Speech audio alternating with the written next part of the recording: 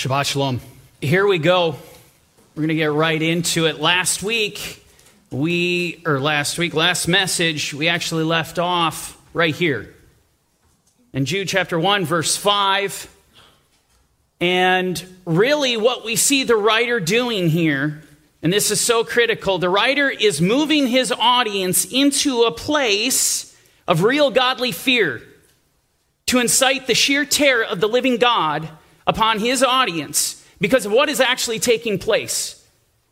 And what is taking place? You have wolves donning sheep's clothing. They have come in, they breached the walls of the church, and they're ripping the little lambs limb from limb. And they're doing this through deception. They're doing this through false teachings, through false doctrine. They're alluring the sheep. They're compelling them to become complacent. They're compelling the sheep to compromise the word of the living God. And so in response to that, Jude comes to the table with three specific moments in history. Moments, I can tell you, where God unleashes hell upon the people. And these grab your attention.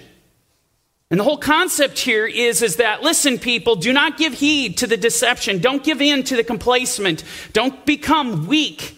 Cling to the Lord. Stand strong. Hold fast to his word.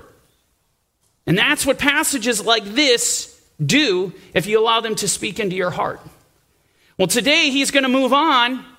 He's going to build upon this. He's going to bring the second moment in history to the table. And this is where things are going to get a little bit interesting. In verse 6, we read this. And the angels who did not keep their proper domain but left their own abode, he has reserved in everlasting chains under darkness for the judgment of the great day. First thing I want to mention here. This event that Jude brings to the table, do not confuse it with the event mentioned in Revelation 12. There's an event there that's talked about where a war breaks out in heaven, where Michael and his angels fight and Satan and his angels fight. Satan had allured a third of heaven. A third of the angels sided with him. They tried to take heaven by force. They failed. And because of that, what happens? They're hurled to the earth. They're kicked out of heaven. They're excommunicated. They're no longer allowed there. And you know, as you continue on in Revelation chapter 12, it says, woe to the inhabitants of the earth, for the dragon comes down to you with great wrath, because he knows he has a short time. And so here you have that event in Revelation 12, not to be confused with this event. This event is completely different. To understand this event, you have to go back all the way to the beginning. You got to go back to Genesis 6. In Genesis 6, we read the following.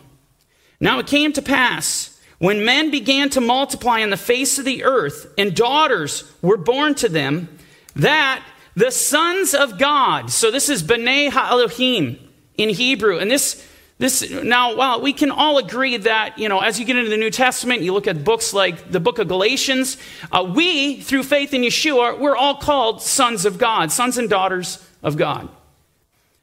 That is not what's being referred to here at all. This is explicitly a title for the angels in this context. And this title is used elsewhere in Scripture, such as the book of Jude, for angels. And so this is important. So these angels of God saw the daughters of men, that they were beautiful, and they took wives for themselves of all whom they chose. Moving to verse 3. And the Lord said, my spirit shall not strive with man forever, for he is indeed flesh, yet his days shall be 120 years. Now, what we're about to get into, please pay close attention. I need you to retain all of it. You're going to need it in a moment. And so what we read in the next verse is this. And there were giants. In the Hebrew, the term is Nephilim. It's more of an infamous term now. There are Nephilim on the earth in those days, and also afterward, when what? When these sons of God came into the daughters of men, and they bore children to them. Those were the mighty men who were of old, men of renown. Understand first and foremost, this is the event that Jude is drawing from. We have a situation where heavenly celestial beings had come down to the earth And they had mixed with earthly beings, taken earthly women as wives. It's what you would call some serious genetic modification, right? The byproduct of this unholy union was a creation that God never created, that God never intended to exist, meaning the Nephilim. They are the byproduct of angels coming down from heaven and being with earthly women. That's the byproduct. Total perversion. This is an abomination. And so this is where Jude is coming from. But here's what's interesting. Everything that the Torah has to say about this event, every bit of it, we just read in 4 little verses. Okay? Everything. And this is why it's so peculiar. Check this out. Going back to Jude, this is what we read. And the angels who did not keep their proper domain, but left their own abode. I'm just going to stop here. When Jude makes this statement, I can go back to Genesis 6, to that event, and I can come to this conclusion. Very, very simple. But what he goes on to say, you can't find it. Look at what he says as we continue. He says this. He has reserved in everlasting chains under darkness for the judgment of the great day. Let me ask you, where does Jude get this statement? Because you will not find it in Genesis 6. Nay, I say, you can go through the whole book of Genesis and you will not find it. You can go through the whole Torah. You can go through the whole Tanakh. You're not going to find it.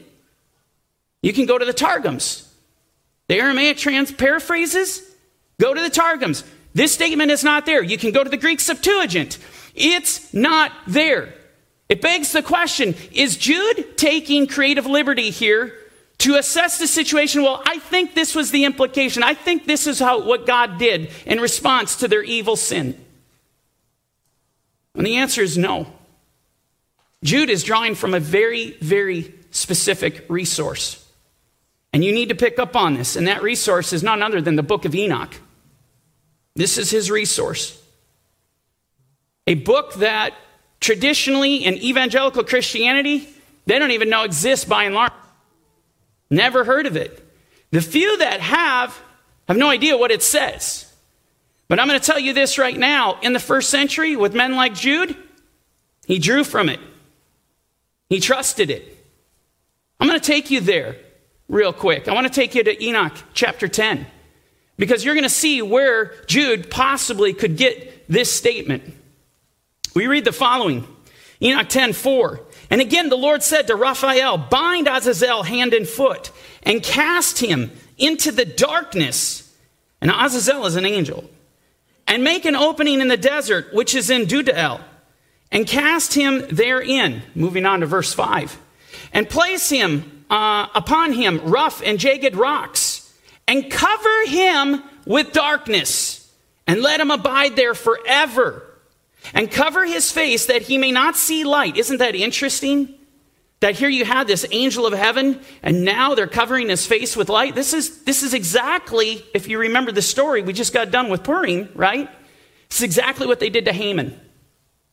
When they were to take him out, and they took him out of the presence of the king, they covered his face. And so, verse 6, and on that day of the great judgment, he shall be cast into the fire. So here you have these angelic beings literally being reserved for eternal judgment, but being bound in darkness. Exactly what Jude professed. But moving on to verse 11. And the Lord said to Michael, which is Michael the archangel, go bind Samjaza and his associates, who have united themselves with women, so as to have defiled themselves with them in all their uncleanness. Verse 12. And when their sons have slain one another, and they have seen the destruction of their beloved ones, bind them fast for 70 generations in the valleys of the earth. In other words, total darkness, till the day of their judgment and of their consummation, till the judgment that is forever and ever is consummated. And so here's the deal. When Jude makes this statement that he is reserved in everlasting chains under darkness for the judgment of the great day, Jude is explicitly drawing from the resource of, in Hebrew, Hanoch, or Enoch, the book of Enoch. Let me be clear on something. As Jude pens this epistle, and he writes it, the book of Enoch is at the forefront of his mind. He doesn't just draw from it once. He draws from it multiple times in his short little epistle. I want to jump ahead real quick to verse 14 in the book of Jude. And this is what we read. Now Enoch, the seventh from Adam, prophesied about these men, saying, what did he say? Behold, the Lord comes with 10,000s of his saints.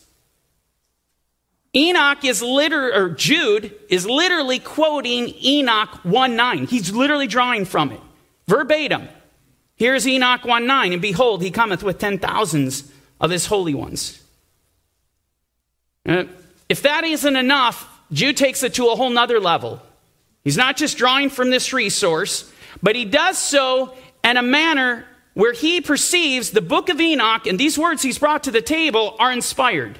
Because look at what he goes on and says. He says, Enoch prophesied. He prophesied. So we learned something from the Apostle Peter in our companion epistle in chapter 2. He says, no prophecy of Scripture is any private interpretation, for prophecy never came by the will of man, but holy men of God spoke as they were moved by the Holy Spirit. And so Peter teaches us something that, listen up. Prophecy doesn't come by the will of man. It's not from the intellect of his mind. It doesn't come from his heart. When men prophesy, it only comes one way, and that's through the anointing of the Holy Spirit. And the Spirit speaks through him as a vessel. That's the only way you can prophesy. So understand something. As Jude comes to the table and declares that Enoch 1:9, the book of Enoch, he said Enoch prophesied, there's no debate. Jude is coming to the table and saying, this is divinely inspired of God. That just put this book on a whole nother level for me. Puts it on a whole nother level. And here's the thing. Here's the tidbit of irony. Jude isn't the only one that drew from it. Peter, in this companion epistle in 2 Peter, as he's given the same message Jude does, he draws from it. Listen to what Peter says. He says, for if God did not spare the angels who sinned, but cast them down to hell, and the word there in the Greek, it isn't hell, it's a place of darkness, tartarao in the Greek, but here the translation is, it's poor, unfortunately. So he cast them down to darkness and delivered them into chains of darkness to be reserved for judgment. Again, I'm going to tell you right now, nowhere will you find this information in the book of Genesis or anywhere else except the book of Enoch. And so Peter does as Jude does. He draws from this book. And so with that introduction, if you will, the book of Enoch, as we get into verse 6, is going to be something that is pretty significant for us to get a handle on and for us to appreciate. And so before we really dig into this in the context of what I want to bring in regard to verse 6, I want to lay some groundwork. I want to give you some backdrop in regard to this book, specifically in regard to its attestation, its testimony. Now, the greatest testimony we have, in my opinion, without debate, is what I just covered. You got Peter and Jude quoting in the New Testament, which I confess is divinely inspired. The New Testament is Holy Scripture. And when you have these two men, disciples of Yeshua, coming out and drawing from it, I think that's the greatest attestation you can have. That signifies there's something here that could be useful for us. There's something there that we can trust. But not just that. Well, there's a much broader net we can cast in regard to the attestation of the book of Enoch. And that is the Dead Sea Scrolls. Now, one of the greatest archaeological finds ever. Interestingly enough, and I say not a coincidence, the fact that these were discovered right before Israel becomes a nation. Definitely not a coincidence. Finding almost 1,000 biblical manuscripts all from the various books of the Bible that we have. Books like Isaiah, all of them except Esther. All the books of the Bible are covered. Within these books, within this find, isn't it interesting? These religious Jews that harbored all these documents in the caves of Qumran, they found multiple copies of the book of Enoch, in different languages even, which scholars will readily admit that this signifies that this Jewish religious sect that had all these scriptures greatly revered the book of Enoch. All right? Let me take it a step further and bring this into the growth of Christendom. But as you come to the early church fathers, some of the most prolific early church fathers confessed it to be scripture. The first being Irenaeus. I mean, he is a titan as far as I'm concerned, as far as a scholar, as far as an apologist, a bright individual. Clement of Alexandria and Tertullian. Notice, they all hail from the 2nd century. I mean, we're still close to the apostles. We're still at that timetable. Yes, it's just after, but we're at that timetable where the church is still growing, it's still new, and yet we have some of the most prolific early church fathers confessing that it is scripture. I'm going to give you an example, and I promised I would do this early on in this series. And so I'm going to give you a taste of this. I'm going to share some commentary with you in regard to Tertullian. It's phenomenal. This is one of those moments in history that we are so blessed because I get to transport you back to the 2nd century in regard to this book of Enoch and how it was looked at. And so check this out. This is powerful. Tertullian says, I am aware that, notice what he calls it, the scripture of Enoch. I'm aware that the scripture of Enoch, which has assigned this order of action to angels, which it's about the angels, it's about what Jude is talking about in verse 6, right? Listen to what he says. Is not received by some because it is not admitted into the Jewish canon either. Now, there's a lot more here we're going to go through, but I want to stop here because something that you need to appreciate is, first thing is that he says he recognizes, no, not everyone is upholding this as scripture. We get that. And it wasn't even admitted in the Jewish canon. Well, when was the Jewish canon completed? Well, it's the Council of Yamina in AD 90. Okay, 20 years after the destruction of the temple. All right? And so here we're in the 2nd century. And so Tertullian can legitimately say, well, it hasn't been included. And you'll notice if you go through, you comb through your Tanakh today, your Old Testament, you won't find it there because they didn't include it. And so we're given some really valuable information here. Now, what's important is Tertullian brings up 2 distinct groups. This is important, and this will come out as we continue. But the first group is, it is not received by some. He is explicitly referring to Christian church, to Christians, people who have dedicated their lives to Jesus, to Yeshua, and they're following him. And what he's saying is, amongst within the church, there are some who do not receive it. But then he goes on to a second group and acknowledges, well, the Jews didn't put it in their canon either. Now, he's going to go on to explain what this means. Now, look at what he says. He says, I suppose they did not think that having been published before the deluge, in other words, the flood, it could have safely survived that worldwide calamity, the abolisher of all things. And so, remember, he has 2 groups he's brought to the table. The first group is the Christians, the Christian church, and the second group is what I would say Orthodox Jews.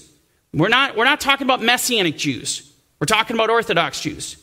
This paragraph is about the Christian church. And what Tertullian is doing is he's coming to the table and he's trying to respond to why some Christians wouldn't accept it. And if you caught what he's saying, basically what he's conveying is this, is that there might be some naysayers out there saying, well, we can't trust the book of Enoch because there's no way that a writing from Enoch could have possibly survived the flood because everything was destroyed. This is what Tertullian's saying, which is interesting because we even have the same debates today with New Testament scholars, agnostic scholars like Bart Ehrman, considered to be one of the most prolific New Testament scholars alive today. And yet Bart Ehrman will come on the scene and tell you, well, we really can't trust the scriptures that you have today, the scriptures that you have in the Bible, because it's simply a copy of a copy of a copy of a copy. And every time you have a scribe going to copy these handwritten copies, things get changed, things get missed. There's mistakes that are made. Therefore, it can't be trusted. You can't trust it. We have these types of things. It just blows my mind that Tertullian's bringing the same type of thing to the table in regard to these people that don't trust in the book of Enoch. Fascinating to me. Moving ahead here. He says, if that is the reason for rejecting it, let them recall to their memory that Noah, the survivor of the deluge, was the great-grandson of Enoch himself. And he, of course, had heard and remembered from domestic renown and hereditary tradition concerning his own great-grandfather's grace in the sight of God and concerning all his preachings. In other words, what Tertullian's saying is that thought, if that's your reason for rejecting the book of Enoch because you don't think it's legitimate because it should have been destroyed in the flood, Tertullian's coming on the scene saying that's ridiculous. Have you forgotten who Noah is? He's his great-grandson. He absolutely, concerning what Enoch saw, what he was shown by angelic beings, and his interaction and his life, there's no question that Noah would have carried on the important aspects of that. No question about it. So Tertullian says that would be ridiculous. But then he goes on and says this, but since Enoch in the same scripture has preached likewise concerning the Lord. I want to stop here. Because what we just read is Tertullian is looking at the book of Enoch. He knows it. He's familiar with it. And guess what he walks away with? It is a testimony about Jesus. It testifies to his great name. Very significant, especially as we continue. Then he says, nothing at all must be rejected by us which pertains to us. In other words, Tertullian says, listen, if it's about Yeshua, if it's about our Savior, it matters. It pertains to us. And we read that every scripture suitable for edification is divinely inspired. Obviously, I think drawing upon 2 Timothy 3:16, for all scripture is profitable for doctrine, for reproof, for correction, instruction in righteousness. And he lays that out, saying the book is good for edification. And it would make sense because it's about our Savior. It's about Yeshua. Now, Tertullian's going to move on, and he's going to deal with the second group, these Orthodox Jews that did not include it in the canon. And this is what we read. By the Jews, it may now seem to have been rejected for that very reason. In other words, what he's saying, Enoch testifies of Yeshua. And so as Tertullian's looking at it, he goes, well, it would make sense that they wouldn't include it. Just like all the other portions nearly which tell of Christ. Nor, of course, is this fact wonderful, that they did not receive some scriptures which spake of him, meaning Yeshua, whom even in person, speaking in their presence, they were not to receive. What does it say? They were not to receive. And so, in other words, Tertullian's bringing the reality up. Well, just look at the history that we have recorded in the New Testament. Even when Yeshua himself came and taught the scriptures and taught of himself, they rejected him. And so Tertullian's like, why should we be surprised that it wasn't included? We shouldn't be surprised at all. Now, to build upon this commentary so that you can appreciate firsthand what Tertullian is talking about, I want to take you into the book of Enoch. And I want to show you the testimony of Yeshua. I want to show you that testimony that Tertullian saw so that you can appreciate where he is coming from. In Enoch 46 verse 1, and there I saw one who had a head of days. Now this is a reference to the Ancient of Days, the Heavenly Father who created all things through his Son. We're talking about the Heavenly Father. And his head was white like wool. The exact same description, interestingly enough, is given in Daniel 7 of the Ancient of Days, right? But listen to what he goes on and says.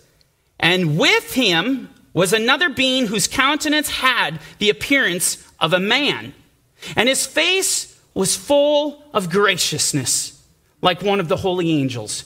Enoch is captivated. He's given this vision of heaven, clearly looking at the throne of God, but he is captivated by one who has the appearance of man, but graciousness, chesed, loving kindness is radiating from his face.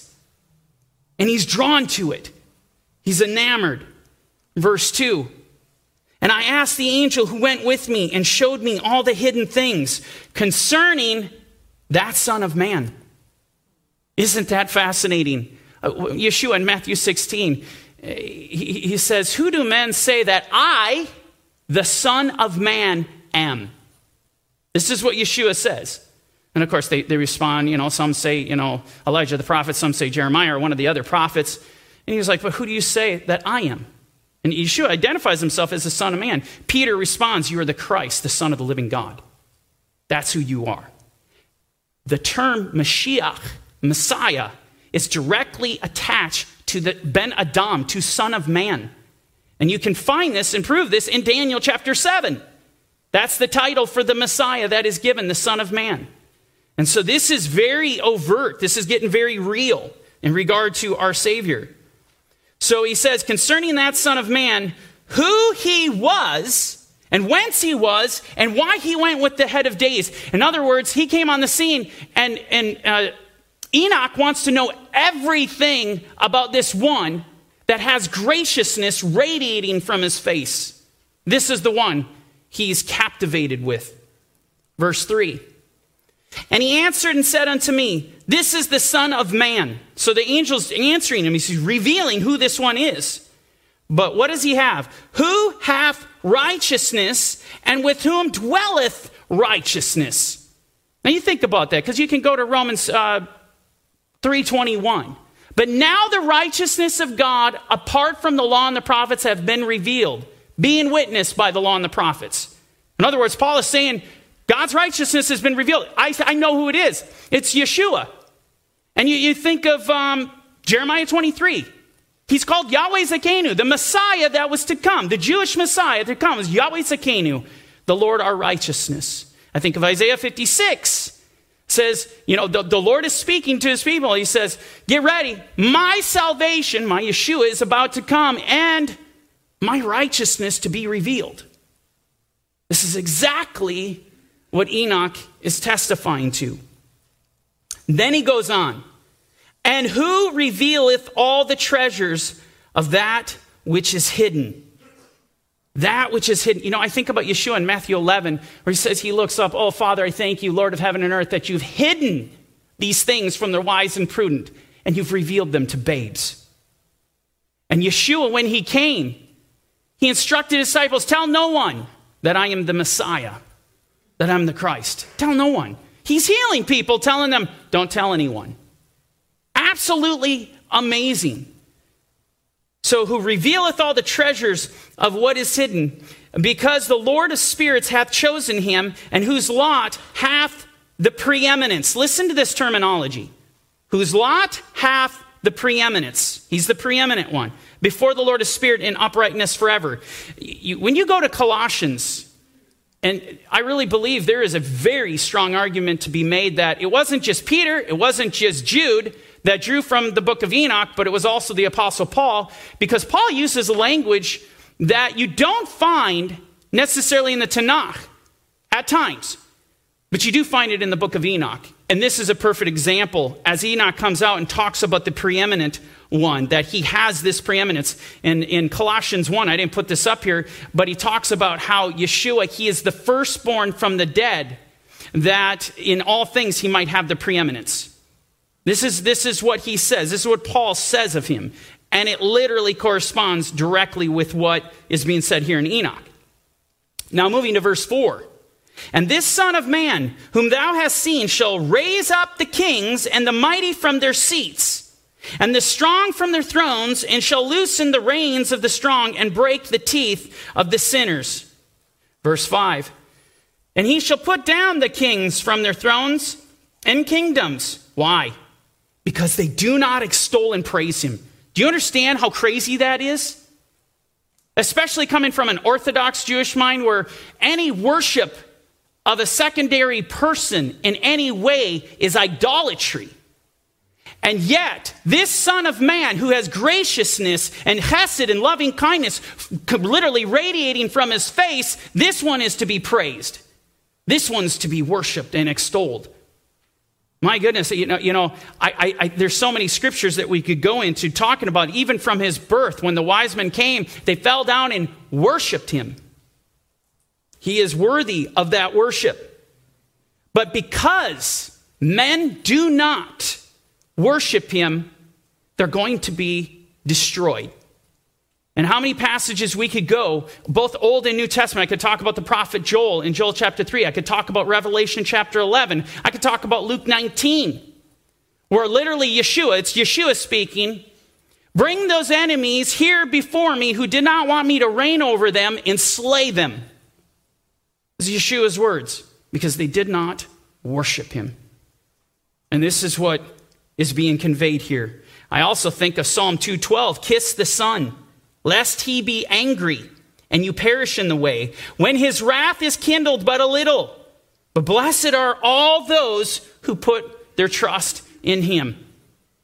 It's amazing. All these passages that we have in Scripture all saying the same thing, are the exact same thing that's being conveyed in Enoch. And I mention this because, one of the things that fascinated me about going to the book of Enoch, the first time I read it, it's actually interesting. My wife bought me the book many, many years ago. And the first time I read it, I was perplexed.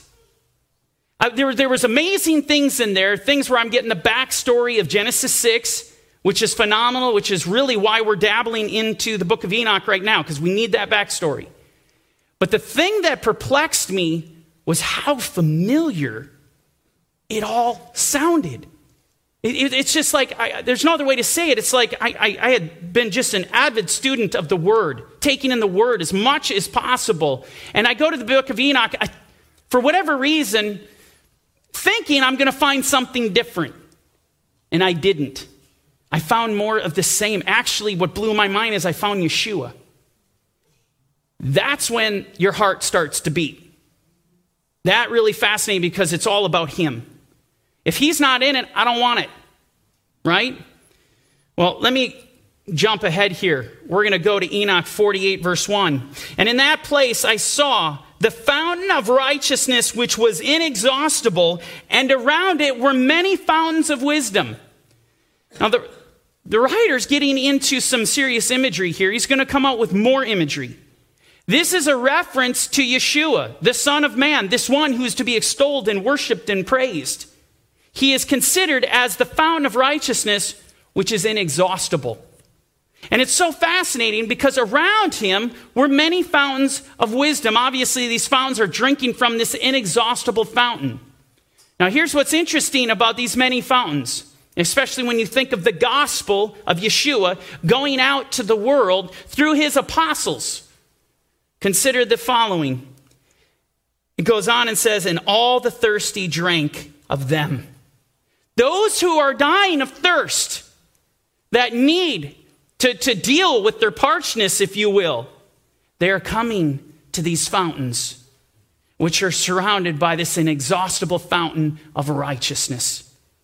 And when you think of this, you can't help but think about the Samaritan woman at the well in Yeshua's conversation. When he says, Yeshua has said to her, if you knew the gift of God and who it is who says to you, give me a drink, you would have asked him. And what would he have done? He would have given you mayim chaim, living water. Why? Because he's the fountain of inexhaustible. That's inexhaustible. The fountain of righteousness. Verse 14, we read this. But whoever drinks of the water that I shall give him will never thirst. But the water that I shall give him will become in him a fountain of water, springing up into everlasting life. And you become a fountain of water because the Spirit of God is within you, and now you're giving life to others who are thirsty. Very imagery that is being discussed in the book of Enoch. Moving on to verse 2, going back to 48. And at that hour, that Son of Man was named in the presence of the Lord of Spirits, and is named before the head of days. Yea, before the sun and the signs were created, before the stars of the heaven were made, his name was named before the Lord of Spirits. Isn't that interesting? Remember what Paul said. And he, Yeshua, is before all things, and in him all things consist. I mean, Enoch is describing the Messiah who came, whose name was Yeshua of Nazareth, who gave his life on the cross and resurrected the third day. He is giving a description of him with deadly accuracy. It's incredible. Going to verse 4, back in Enoch. He shall be a staff to the righteous. Now you think about that imagery, because you go to Psalm 23, isn't that interesting? David uses the same imagery. You know, he says, the Lord is my shepherd, I shall not want. But then it goes on and says, yea, though I walk through the valley of the shadow of death, I will not fear, because thou art with me, thy rod and thy staff, they comfort me. It's imagery, prophetic imagery of the Messiah. The reason David can go through that, because he has the staff, he has the Messiah. And here, Enoch says, he shall be like a staff to the righteous, whereon to stay themselves and not fall. In other words, Enoch's saying, if the righteous, if they cling to this staff and they do not let go, they will never fall. This is who this Messiah is. And he shall be the light of the Gentiles. Oh, I've never heard that before. I mean, that's a huge, right? Well, let's go to Isaiah 49. Indeed, he says, it is too small a thing that you should be my Aved, my servant, to raise up the tribes of Yaakov and to restore the preserved ones of Israel. I will also give you as a light to the Gentiles, that you should be my salvation, my Yeshua, to the ends of the earth. This is what Yeshua was to be. Now, going back to that very passage, finishing it off, it says, and the hope of those who are troubled of heart. This is the compassionate one. This is the one that has an inexhaustible amount of graciousness that he wants to give. He is the hope of Israel. He's our hope. I listen to this description, and it draws you to the Lord. It draws you near because of his beautiful attributes. It's so eloquent, and how it lays this out. It's really an amazing thing. Moving to verse 5. All who dwell on the earth shall fall down and worship before him. This is crazy, because we're talking about the Son of Man specifically. And then I can think about Philippians 2, right? Philippians 2 lays this out. Paul's very clear that everyone is going to confess that at the name of Yeshua, every knee will bow and every tongue confess to the glory of God the Father. They're going to confess his name. I mean, even Revelation, parts of Revelation 5, you have literally all the hosts in heaven, on earth, and under the earth falling down, saying, blessing, honor, glory, and power be to him who sits on the throne and to the Lamb. This worship. And then it goes on and says this, and will praise and bless and celebrate with song the Lord of spirits. Again, you can go back to Revelation. You can see this in chapter 5. You can see this in chapter 15. They're singing the song of Moses, the servant of God, and the song of the Lamb. They're praising the Most High God. Moving on to verse 6. And for this reason hath he been chosen and hidden before him, before the creation of the world. Again, let me take you to Paul's epistle to the Ephesians. Just as Yeshua, or the Father, chose us in Yeshua before the foundation of the world, that we should be holy and without blame before him in love. Look at it really close. They're saying the exact same thing, conveying the same message. Enoch 62 verse 7 says, for from the beginning the Son of Man was hidden, and the Most High preserved him in the presence of his might. Oh, but look at what he does. And he reveals them to the elect. Isn't that fascinating? Again, going back to Matthew 11, what I said, Yeshua is thanking the Father. I thank you, Father, Lord of heaven and earth, that you've hidden this from the wise and prudent, but you've revealed these to babes. He was hidden. And then only revealed to those who became his little children and had faith in him. Ephesians 3:4, Paul says, by which, when you read, you may understand my knowledge in the mystery of Christ, which in other ages was not made known to the sons of men. Why? Because it was hidden. And then he goes, as it now has been revealed by the Spirit to who? To his holy apostles and prophets, to the elect. Exactly what Enoch is getting across. Moving ahead. And the wisdom of the Lord of Spirit hath revealed him to the holy and righteous, for he hath preserved the lot of the righteous. Jumping forward. And thus the Lord commanded the kings and the mighty and exalted and those who dwell on the earth and said, open your eyes and lift up your horns if you are able to recognize the elect one. And the Lord of spirits, oh, this is beautiful, seated him on the throne of his glory. Amazing, because that's what we read in Revelation. To him who overcomes, I will grant to sit with me on my throne as I also overcame and sat down with my Father on his throne. I mean, Enoch's tracking. This book is tracking perfectly with the New Testament. And the Lord of spirits seated him on the throne of his glory. And now we're going to continue, finish it out. And the spirit of righteousness was poured out upon him. And the word of his mouth slays all the sinners. And all the unrighteous are destroyed from before his face. You know, it's interesting. Yeshua says in John chapter 5 that the Father judges no one, but has committed all judgment to the Son, who is called the Son of Man. And yet that is exactly what's being described here in the book of Enoch, is prophesying of the Mashiach that would come and do this. And then, of course, we could look at Revelation 19. Now out of his mouth, this is Yeshua's mouth, goes a sharp sword. Now we know the word of God is living and powerful, sharper than any two-edged sword. The word, the imagery of the sword is used for the word. And so this is what's coming out of his mouth. And what's coming out of his mouth is his words, a double-edged sword. That with it he should strike the nations. He is going to destroy people with his holy word. Unbelievable. We're told in 2 Thessalonians that by the breath of his mouth he's going to destroy the lawless one. And then it goes on, and he himself will rule them with the rod of iron. He himself treads the winepress of the fierceness of the wrath of Almighty God. Let me give you one more example. I mean, we could spend a long time doing this. But let me give you one more example. And I saved this one for last. This one means a lot to me. For I and my son will be united with them. The righteous, in other words, forever in the paths of uprightness in their lives, and ye shall have shalom. Rejoice, ye children of uprightness. Amen. You think about that. I and my son. That sounds reminiscent of even Proverbs 30. Who's gathered the wind in his fist? Who's ascended into heaven? Who's descended? What is his name and what is his son's name? Absolutely amazing. Where the Father is being brought together. We're seeing this perfect picture of the Father and Son in the context of Echad. They're one.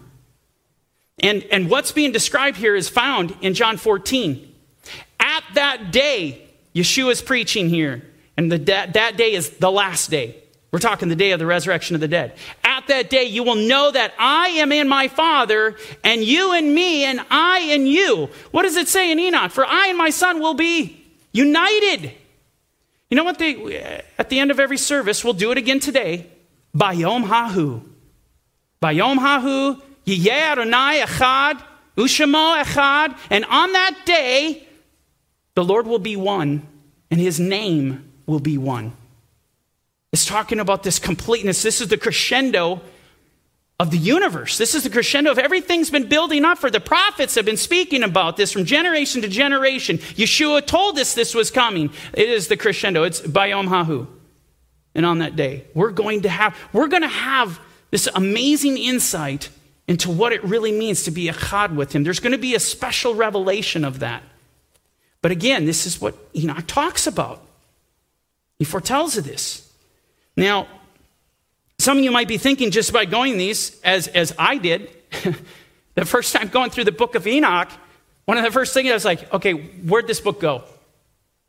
How in this world, okay, we got Jude quoting this book, we got Peter quoting this book, the early church fathers believed it was scripture. It's found with the religious Jewish sect that's found in the caves of Qumran. We have all this witness. What in the world happened to this book? Well, if you go back to the beginning of the book, it opens in chapter 1, verse 1, and it says this. The words of the blessing of Enoch, wherewith he blessed the elect and righteous, who will be living in the day of tribulation when all the wicked and godless are to be removed. You want your mind blown? What are the odds that I'm standing here right now preaching on the book of Enoch. And we're told in the introduction that this book specifically is for those that are going to go through the tribulation. He continues in verse 2. And he took up his parable and said, Hanoch, a righteous man whose eyes were opened by God, saw the vision of the Holy One in the heavens, which the angels showed me, and from them I heard everything, and from them I understood as I saw, but not for this generation, but for a remote one which is to come. It's to come. And then the book ends with chapter 108. I want to read a small portion of that.